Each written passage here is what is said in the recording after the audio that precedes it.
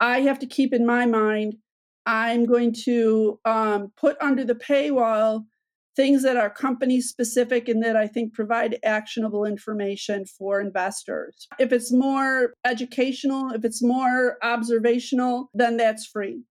Welcome to the Substack Podcast, where we have conversations with independent writers, bloggers, thinkers, and creatives of every background.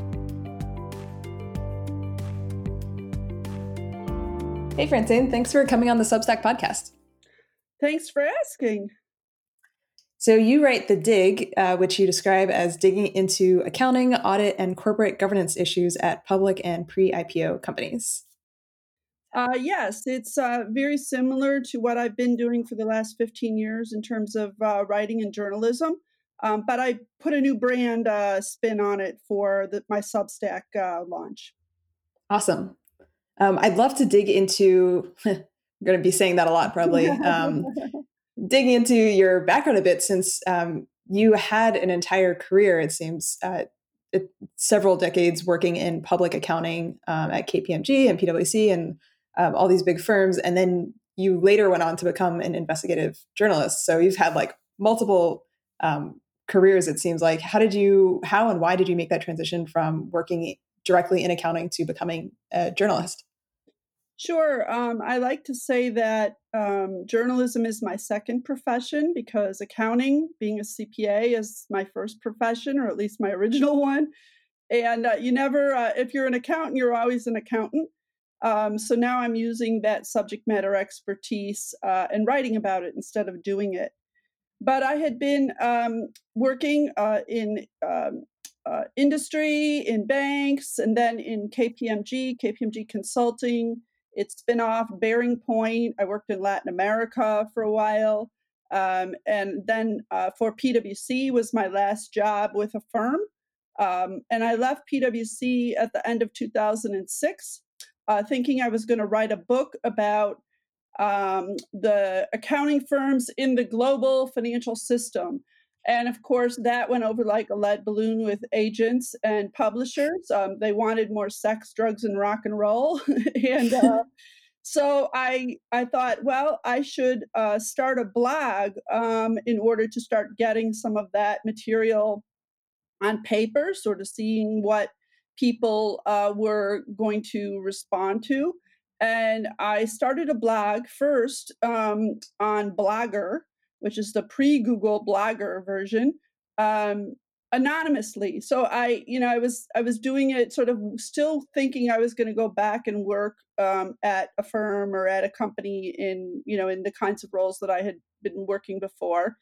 And a little worried, like all accountants are, about your reputation and getting on the blacklist of people who are not on the right side of the firms. And so started it anonymously at the end of 2006, beginning of 2007, and people started emailing me like, "Who are you?" Including from outside the U.S. Because I was talking about the firms from a very critical perspective, the big four public accounting firms and their consulting arms. So PwC, Deloitte, Ernst & Young, and KPMG. And very few people have the freedom to talk about sort of the inside, the business end of those firms, because you're either usually working for them, or you're working for a company and you're dependent on them, or you're somehow in the ecosystem of lawyers and consultants who are also dependent on their good favor. And so very few people actually know what goes on inside the firms and are free to talk about it. So people were really curious. And then I realized, why am I writing anonymously? How am I going to get a book deal from writing a blog if people don't know who I am? I'm going to have to stand by my opinions. And so I put my name on the blog, and it's called Ray the Auditors, R-E, the Auditors, like Ray, like litigation, or in reference to the auditors. And I started writing, and lo and behold, that was the beginning of 2007, 2008. And we started having the issues with the subprime and then the financial crisis. And the expertise that I had became very much in demand.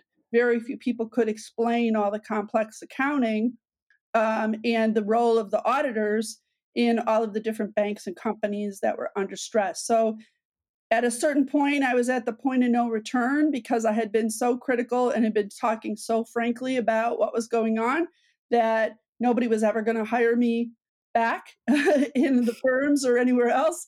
So I had to just go forward and try to become a journalist. And I approached that from the same sort of professional perspective that I did my previous career, and tried to learn from the best people and work for the best editors, and eventually ended up in a full-time role at Market Watch in 2015 here in Washington, D.C. Wow. It's funny hearing you talk about, I didn't realize, I guess, that your blog was anonymous at first. And it seems like there's this pattern of behavior. We have a couple of other Substack writers as well who write anonymously, and people who write in saying, can I start my newsletter anonymously? And I've seen it with sort of these like industry insider kind of publications and writing. Do you have you seen this happening with like other, I guess, like anonymous Twitter accounts or blogs? It's just sort of like, Oh, I guess, interesting to think about. Maybe in the past you had like a whistleblower source that would sure. go to media, whereas now people are just kind of doing it themselves and staying anonymous. Sure, sure. Well, I was a very early Twitter adopter. I've been on Twitter since April of 2008, again, because as an independent journalist, I needed a way to promote my work, to let people know I was writing and what I was writing about. And some of my old technology consulting friends who were on Friendster said, "Oh, this Twitter's a cool place to go. You need to go there and you can connect to people." And no one was there. I mean, no journalists, no, accountants and auditors for sure, no lawyers, all of the people that were afraid of social media stayed away for a while. But for me, it was a really good place to promote my work. And I would run into people all the time, like the accountants and the lawyers and the auditors and other, and then eventually the traders who started taking advantage. There was an early site that's still around, StockTwits, which allows for, was using Twitter tags in order to sort of pull in information that people were posting on Twitter about individual stocks. That's much more sophisticated now, but the idea was people wanted to be anonymous because they had regular jobs.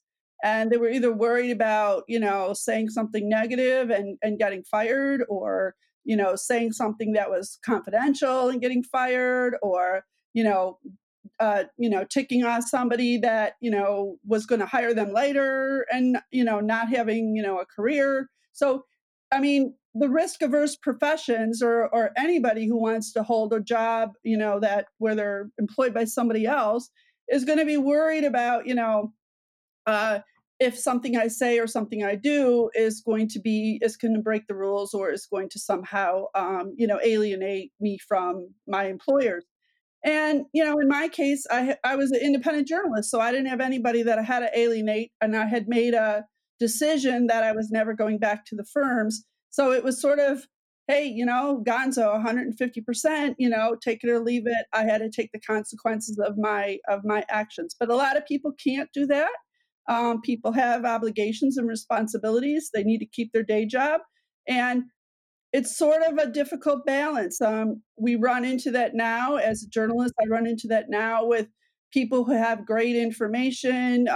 They want to be whistleblowers, but they need to be anonymous. They want to be sources. They want people to know about their expertise, but they don't want to have it come across as critical. So I write critically, and maybe they don't even want to be quoted in my newsletter, or in the past, even in my news stories, because I have a reputation of being critical of the people that, they are beholden to. So it's a dilemma. You can't have it both ways. You either, are willing to stand by your opinions and take the consequences, or, you're not going to get fame and fortune. How did you solve the cold start problem of you're writing this anonymous blog, and you want it to be read by people who you might interact with normally, but you don't want to tell them that it's you. So how did you initially like get your readership out there? Well, as an accountant, I'm really into metrics, and I looked for the tools that could help me see who was reading, how they were reading, what they were looking for. And so in the early days, You had tools even before Google Analytics. I've been subscribing to a tool out of the UK called Stack Counter for now. Gosh, it's going to be 14 years. They've got a lot of my money. And the idea was that I could look, even if it was 5 people clicking on it, I could see where they were coming from. I could see, what keywords they used to search. That's not as easy anymore. And of course, there's much more sophisticated analytical tools that have developed over time. Every major media organization now uses all kinds of analytical tools to look at their traffic, especially from social media, Facebook, et cetera, et cetera. But I was an early adopter of analyzing that data. And if somebody came to my blog from another blog or from media, I called them. I reached out. I emailed them. I said, "Hey, I heard you. You went to my blog. How can I help you? What do you want to know? Why are you interested?" And some people were put off by that, but I met so many amazing people that I still work with and talk to today. And as an investigative journalist, and you were writing this blog from the beginning, and then also writing columns elsewhere and working at other media firms, how did you decide what went on your blog versus what you wanted to write in a column? Like, how did you mentally separate personal writing and, I guess, professional writing is? I didn't initially, at not being from a journalist background, I didn't initially pitch anybody. I just wrote. The blog was my outlet. It was my place to put everything down. And I write long and I write detailed and I was very linky. And I would just, it was my diary of everything that was going on in my way to explain. And it developed a following because, in particular, people that were working in the public accounting firms at that time during the crisis, in the midst of the crisis, they were craving information about what was going on, in particular about what was going to happen if all of these banks went out of business. Those were their clients, and so when layoffs and other sort of more HR personnel issues came up, I mean, they just flocked to the blog because I would say, "Hey, this is going to happen," or "Hey, I heard they're going to have layoffs," or "Hey, the partners are going to get their pay cut." A lot of what's going on now in many industries, people crave that information because they want to know, am I going to have a job, or how do I maneuver, through this difficult situation. So I was writing on the blog. People started asking me, media organization, and I was promoting that work on Twitter mostly. And people started asking me to be quoted in articles. So the very first major media quote I had was from the FT, from Stacey Marie Ishmael, who's now the executive editor at the Texas Tribune and has been at the FT and BuzzFeed and lots of other places. She asked me to comment on this live conference call at the SEC. And she quoted me and said, blogger, which was extraordinary at that time. Like, a blogger was not a legitimate quote source for major media. They were always asking me, well, don't you have a consulting firm, or don't you, don't you work for a firm or a university? And I mean, they wanted some other kind of legitimate thing to identify me by. And the FT was kind of bold in that regard. FT Alphaville was bold in that regard. They were very big on the bloggers at that time. And there was a whole group of a cabal of financial bloggers, the FinTwits, early in the financial crisis, people who now are in some major media organizations like John Carney, who's at Breitbart and who was at the Wall Street Journal and CNBC, Joe Wiesenthal at Bloomberg, Felix Salmon, who's been everywhere. I mean, these were people who were blogging in the beginning of the financial crisis. And so first they started quoting me, and then some outlets actually asked me to start writing. So then one thing I did have to do after only a couple of years, barely 2 years, is I could not do any other kind of consulting. I was doing some consulting, internal audit kind of consulting. And the dilemma was, how can you write about stuff you're working at, and how can you work at stuff that you want to write about? So my normal conflict of interest, hat, came on, and I had to make a rule. I'm not going to work if I want to write about it, and I'm not going to write about it if I'm working on it. Well, I started wanting to write about things more than I wanted to work with them. And so I stopped doing consulting and lived on freelance and, the kindness of strangers for a long time.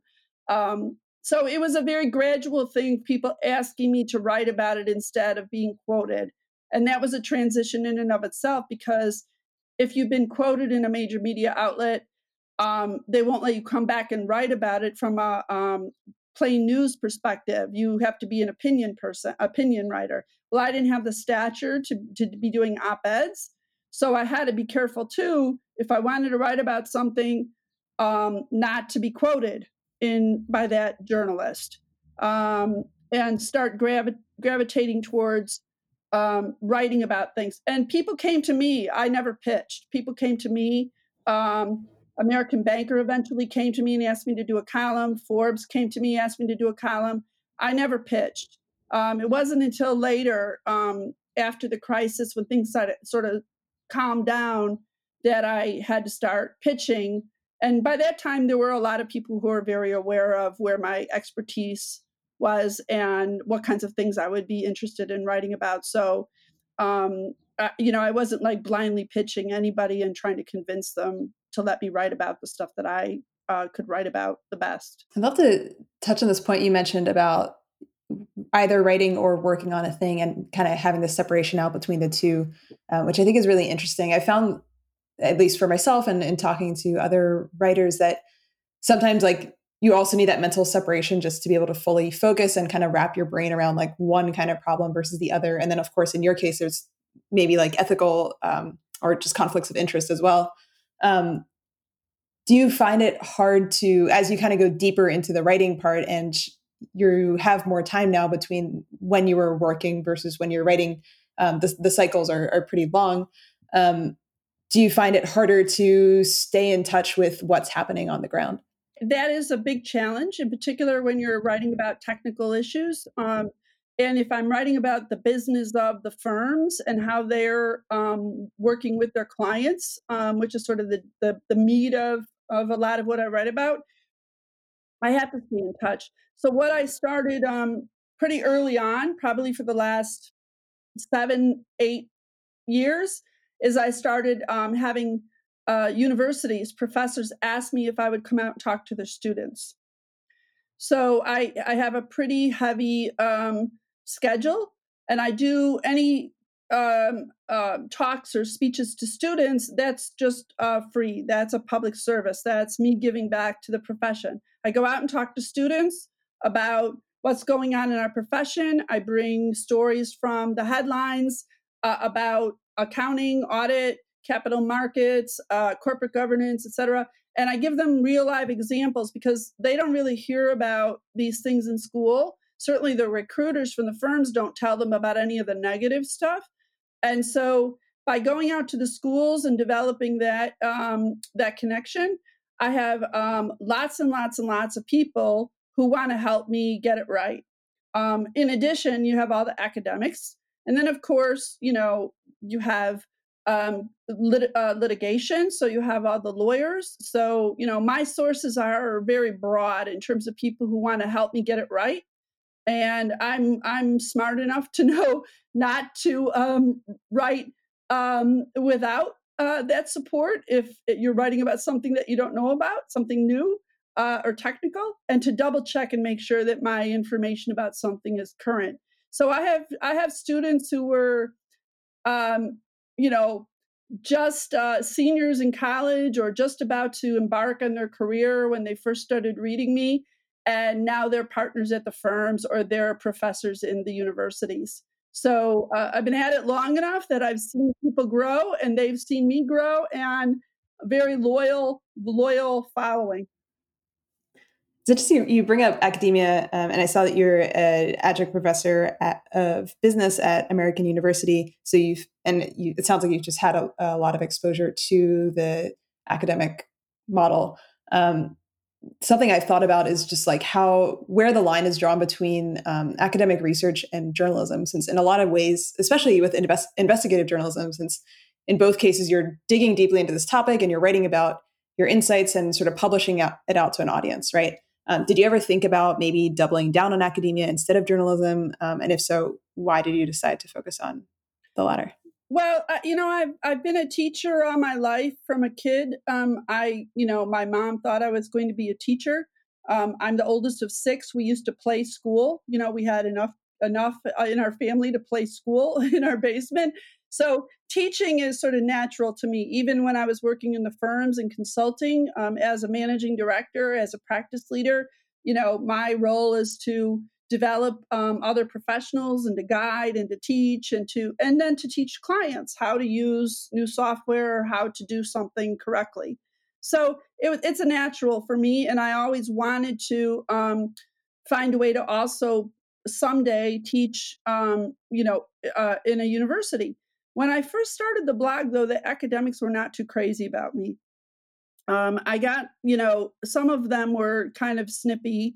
I'm talking about like in the, early crisis periods, 2007, 2008, 2009. They did not like someone writing about these issues and not writing about it from an academic research perspective, from a very quantitative statistical approach, data, heavy data. My writing was they considered to be anecdotal. And my opinion was that my anecdotal experience was pretty broad and deep.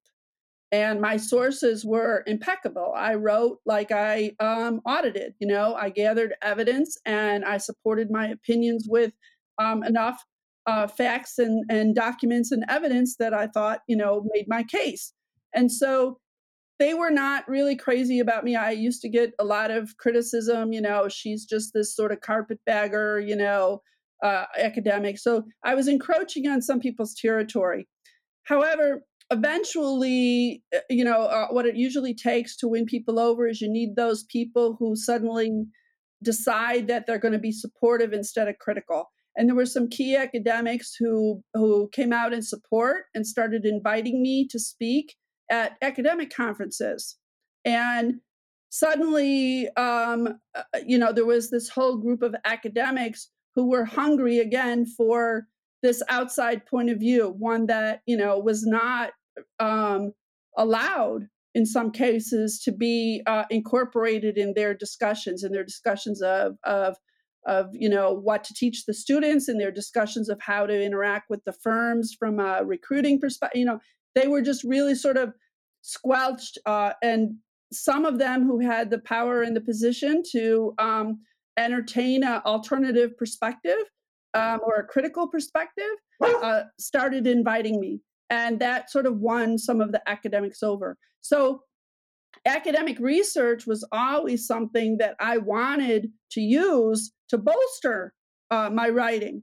I wasn't getting, their cooperation. They were dismissing my work. They did not want to cooperate. And then the tide turned sort of at the end of the crisis period, 2009, 2010.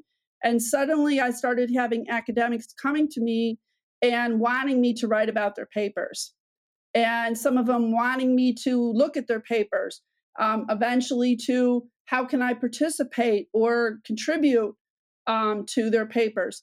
And so I've got a lot of credits in or citations of my work, and some thank yous and some papers at this point, because I had ideas that many of the academics who had never worked in the profession would never have thought of. And they were pursuing something that maybe I could contribute, some kind of additional information or additional source that was outside of academia. So it's been a really fruitful relationship, and I'm one of the few business journalists who pretty consistently writes about academic research and will get it, early in the game and write a whole article about it, not just cite it. So you can look like on my MarketWatch, um, on MarketWatch, where there's a lot of articles that are just about an academic paper and applying it to what is going on in life. But I've also encouraged a lot of academics in accounting, in economics, at the schools that I've been associated with, to write more that has a more immediate policy impact. So a lot of academic research, especially in accounting, is very esoteric, and it's just spinning angels on the head of a pin. And I was always encouraging, when I would go out to the schools, I would sit also with the PhD students and with the professors and say, tell me what you're working on. And they would ask me, questions, and we would, develop that collaboration, so that if they were interested in doing something more timely and focused on policy impact, I was always there to help people. As you're describing this, I'm almost getting flashbacks to what's happening now with the current crisis and pandemic, in that there is some tension now around, I guess, like incumbents or institutions and recommendations around, both from like a health perspective and like economic perspective, and just on every level right now, of people trying to figure out, how do we take all of this sort of established knowledge, and like how does that reconcile with a lot of the new and confusing situations that we're all in right now? Do you feel like there's any sort of parallel happening with that in your world of writing, from the 2008 crisis that you describe and today? Sure, there are a lot of journalistic topics that lend themselves really, really well to leaning on research, using research, highlighting research, and obviously science, or anything science related, is one of them, one of the most important ones. The problem is that no academic discipline is unchallenged by the influence of money. And every academic discipline has the lure of money from private sources that encourages research in certain areas. Sometimes, custom orders research in certain areas, whether it's science, economics, data security. I mean, you name it. Every academic discipline is hungry for funding, and some academics are willing to sell their platform for the for the opportunity to have it funded, and also for sometimes the fame or promotion that comes with getting funding from certain think tanks or certain professional organizations or chambers of commerce or whoever it is, that or private funding situation. So just like journalism, just like media, you have to be very discerning. And in using research in journalism, in looking at what research do you talk about, how do you report on it, whether or not you should, how can you vet it. The most important thing is to look at who's behind it and who's funding it, and that should be transparent. Sometimes it isn't, but journalists have been fooled over and over and over again by research that is coming to them, that is being pitched to them. And the schools have professional media outlook, outreach to pitch new research to journalists. You have to vet and check, where is it coming from? Why is it coming to me? Who's behind it? Why now? Why this research now? And make sure that you're not getting spun. I'd love to move from, we talked a lot about your blog, and now you've more recently picked up a new newsletter. So I'd love to just sort of talk about that transition a little bit too. What inspired you to want to go from writing a blog for many years to now also having a newsletter? So the blog had to go on hiatus while I was at MarketWatch. So I started at MarketWatch in May of 2015. Even when I was writing freelance for Forbes or American Banker on a regular basis, you don't want to undercut, work that someone is paying for. by repeating it or scooping it, on your own blog. Certainly, that's not the best way to win friends and influence people. And it's not necessarily the best way to get your work out there and showcase it. When you're writing about accounting and investigative corporate, malfeasance, you also have to be careful that when you do the work, that it's very, very well, you know, edited and checked and verified, and that you don't make mistakes, or there's enormous, consequences from that, including legal liability. So one of the reasons why I joined MarketWatch is full time is because I wanted a full time editor, and I wanted that protection that comes with working for a large media organization, so that as I was writing more complex things with more consequences for corporations, things that were more high profile, that I would have that editorial and an organizational protection. And in exchange, I had to sort of put the blog on ice. I only put, information about where I was speaking, or, hey, I wrote this at MarketWatch, or, sort of promoting the things I was doing and what I was writing, rather than putting any original content on the blog. And that went on for almost 5 years until this past November, when I decided to leave MarketWatch.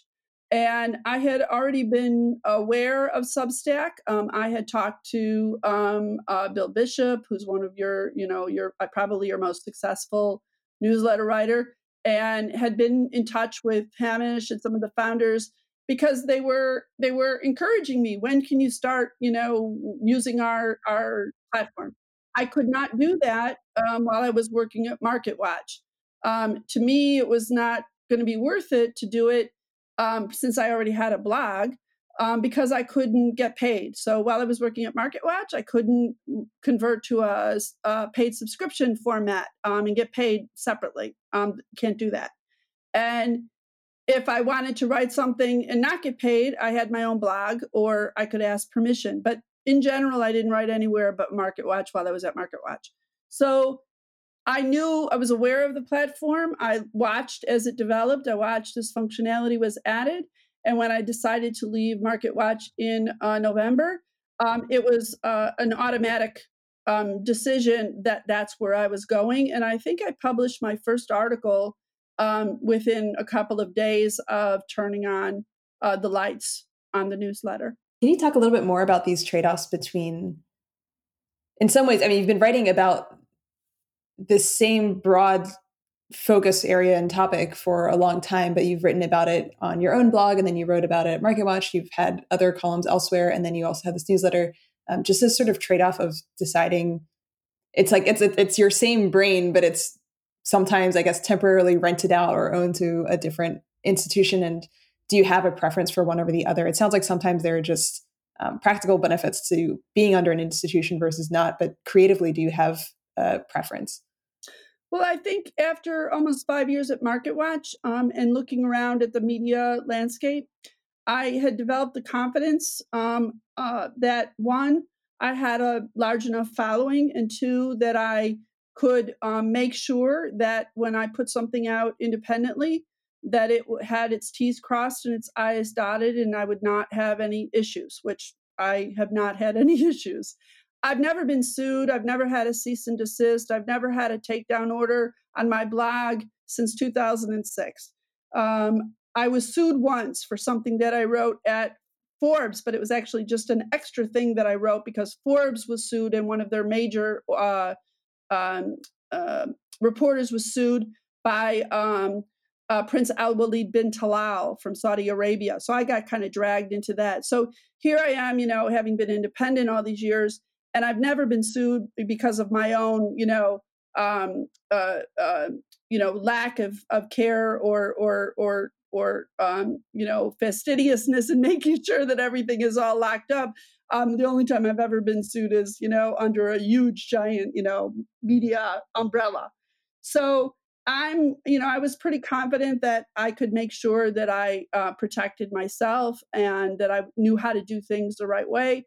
And Frankly, I wanted to just write what I want to write the way I want to write it. I like writing long. I like writing detailed. I like writing for an audience that already knows that they want to read what I want to read. I'm not interested in converting the unconverted, but I'd be glad to teach those who are willing to learn.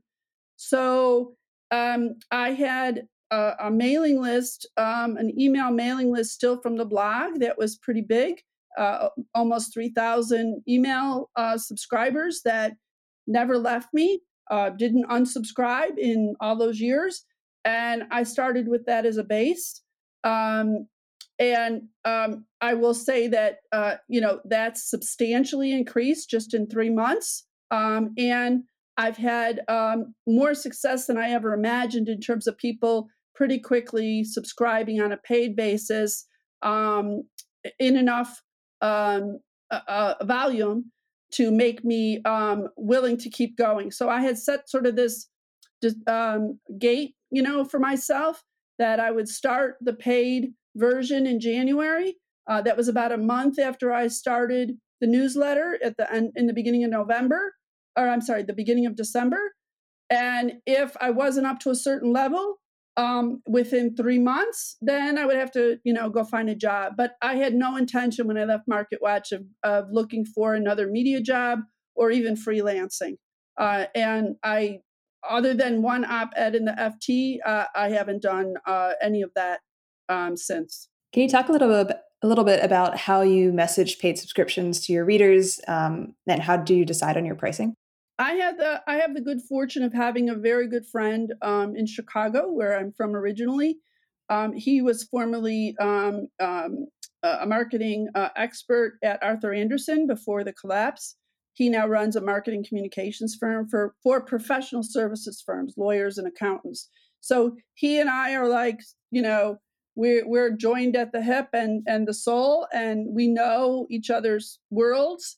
And I asked him and one of his associates to help me sort of suss that out in December, to look at sort of what other publications that were focused on a very focused, sort of accounting, compliance, risk management, lawyers, sort of what other people were charging.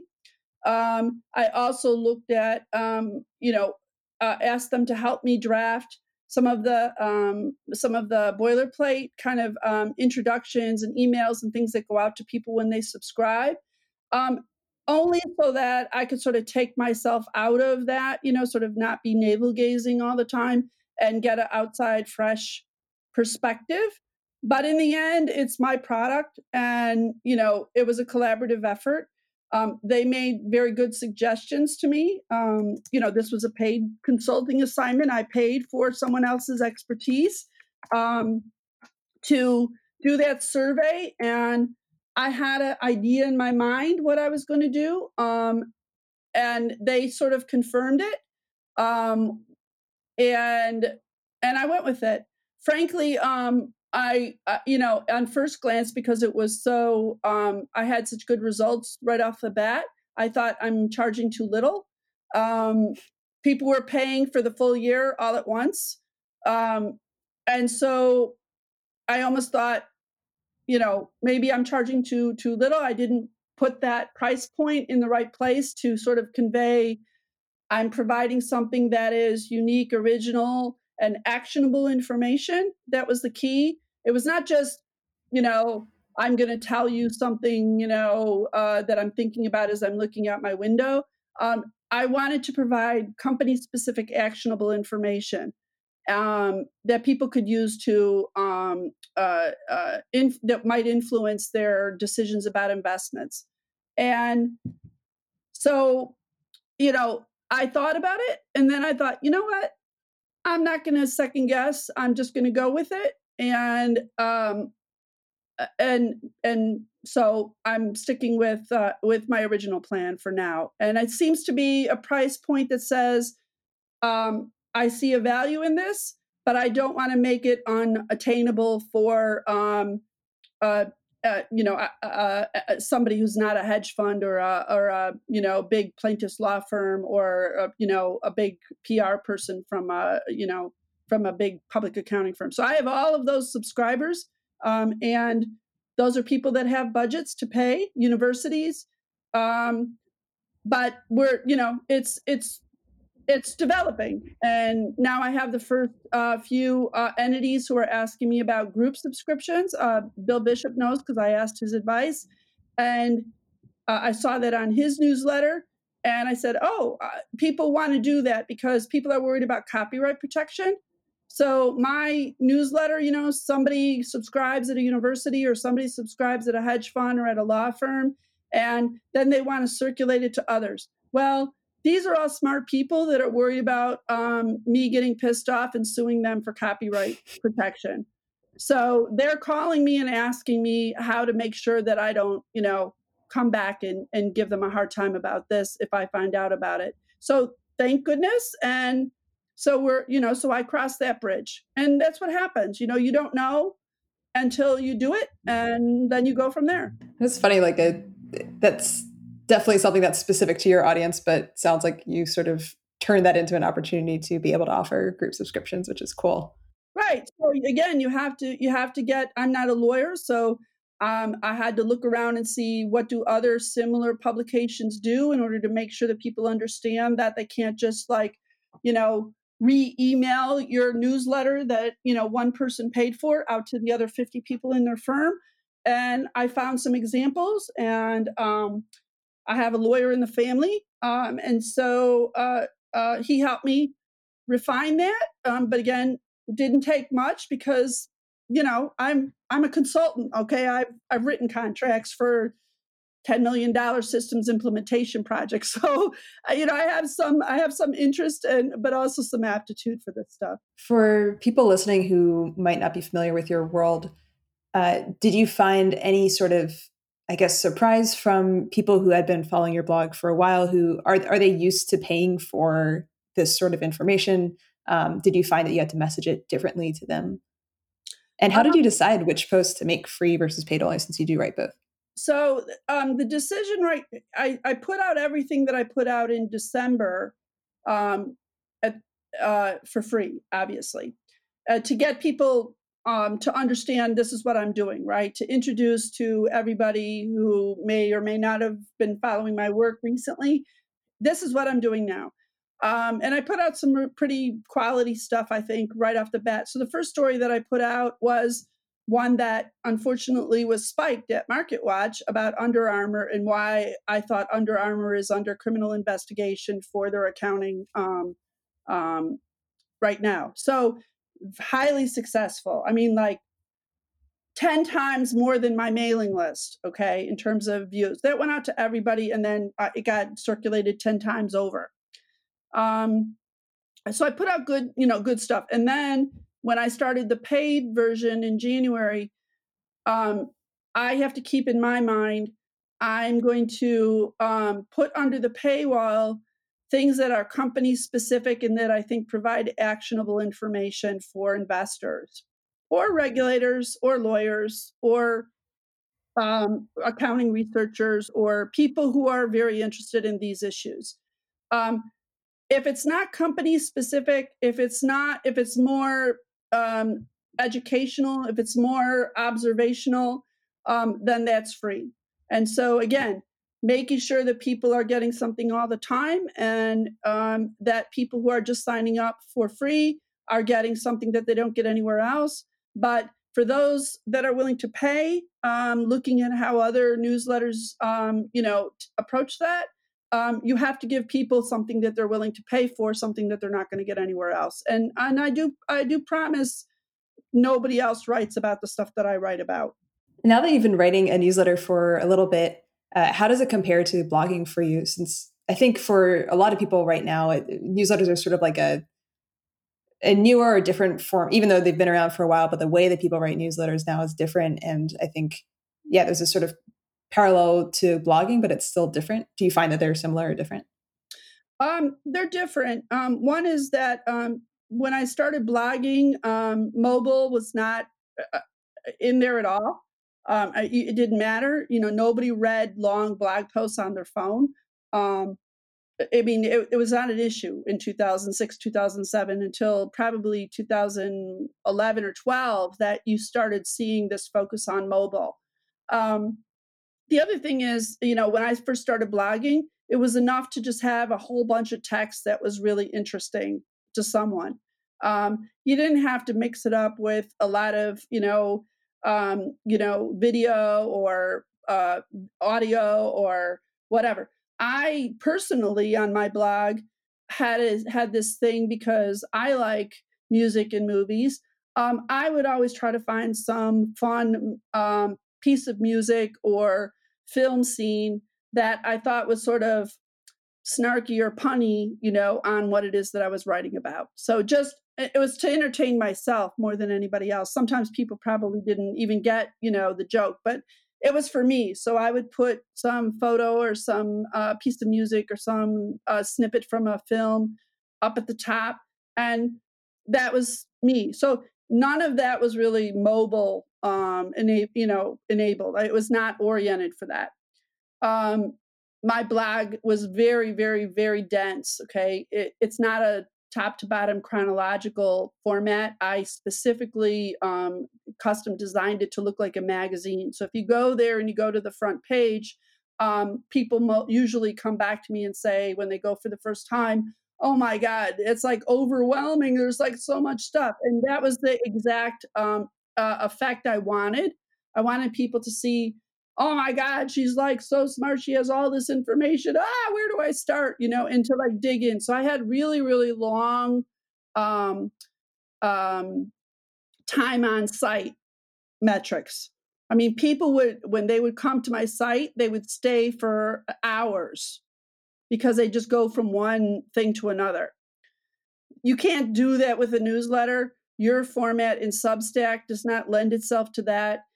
I write way too long for the Substack format. I realize that now, but I just wrote a 4,000 word piece that went out this morning anyway. So my pieces are hard to write on the phone. But then again, I read New Yorker articles on my phone. I read, 5,000 word Atlantic articles on my phone. There are nerds, who do it anyway. But putting in the newsletter, mixing it up with other links, video, photos, charts, a lot of charts. So the people who are looking at information and looking at it in terms of their investments, they want share price, they want charts, they want comparisons. I learned that in 5 years at MarketWatch, writing for an investor focused site got me thinking about, why does the investor care? That's always the question I ask. Why does the investor care?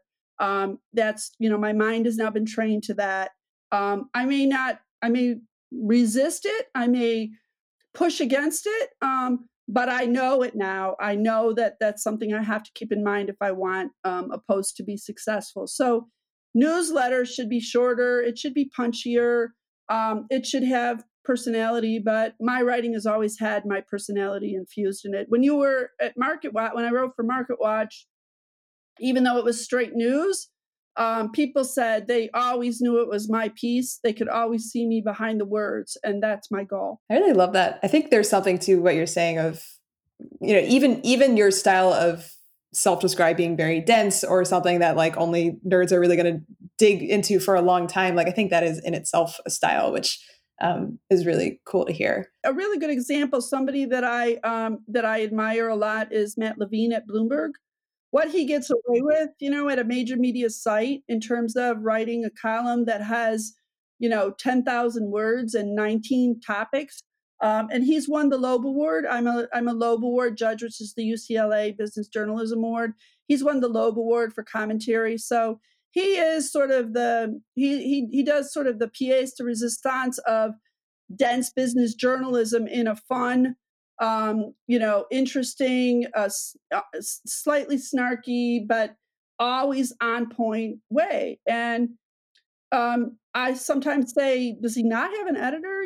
But in a way, that's sometimes good because the person and their knowledge shines through. And those of us who are willing to take the consequences, we go, okay, fine, whatever. If somebody doesn't like it, well, all right, go read it.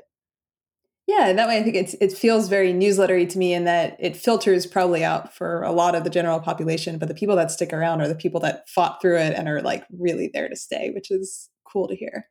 Did you ever consider monetizing your blog when you were writing it, or do you think of monetizing your newsletter as sort of like a picking up that thread where you left off? Did it never really occur to you to monetize before? Oh my gosh. I went through that over and over and over again because certainly people would ask me that question.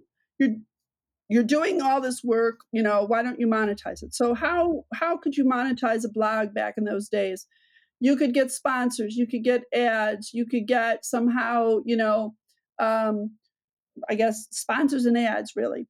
Well, the problem is that I was writing something about the business of the big four public accounting firms. And as I said, you don't have too many people that can talk about the things that I talk about in the way that I do, because very few people are free to openly express those opinions. And in the same way, very few are openly able to sponsor or pay for a site that expresses those opinions. So sponsors were kind of hard to find. Anybody who was also looking to stay on the right side of the accounting firms did not want to be seen next to me. And I had a couple of sponsors, one software firm that sponsored me for a while, and then, that stuff is fickle. I tried Google Ads. I ended up with having the accounting firms advertising next to my articles, which was comical. Really, what I wanted to do is I wanted to write. I did not want to run a website. So the idea of cultivating sponsors, doing things like having paid webcasts or things like this, I didn't want to do that. I wanted to write.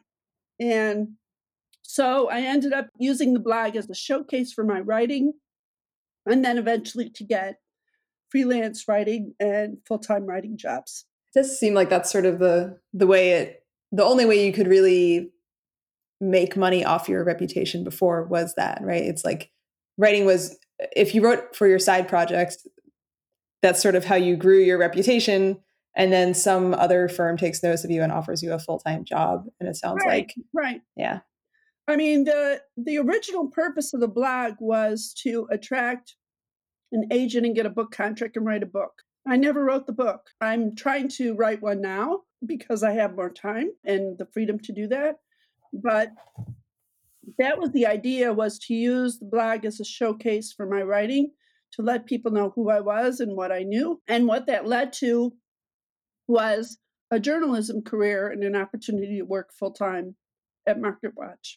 Just to sort of wrap things up, you've been writing for a while, obviously, in a lot of different formats. How do you find and tap into new readers? Do you feel like you've sort of found your sources and you're kind of doubling down on them? Are there any surprising sources of readership that you've experienced? Well, I would say in the last 4 or 5 years, the trading community, the community of people who are actively trading, has just gone bonkers.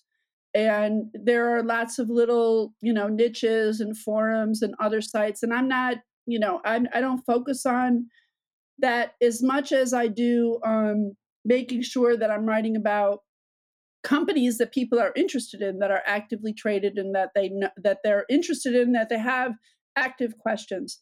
And for that, I have to say that Twitter has been very, very good to me. Every journalism thing that I've ever done pretty much has come from having been um, uh, uh, uh, on Twitter since 2008, tweeting constantly, tweeting very, very, frankly, giving my opinion, answering anybody's questions, and letting people know, and developing sort of that reputation as someone who knows about accounting and auditing, and the intersection with public companies and pre-IPO companies. So at this point, when something happens and it's an auditor, I'll start getting requests, Francine, can you read the auditors? Can you, there are people who probably have no idea what my real name is. And I see that when I meet them in person. But they'll ask me a question and I'll answer it. Why? In the interest of education, in the interest of piquing interest, in the interest now of getting them to read the newsletter. Well, thanks for joining and chatting with me. Where should people find you if they want to check out your work? You can find me at thedig.substack.com. You can email me at thedig@substack.com, and you can always find me on Twitter at ReTheAuditors, ReTheAuditors, ReTheAuditors. Awesome. Thank you.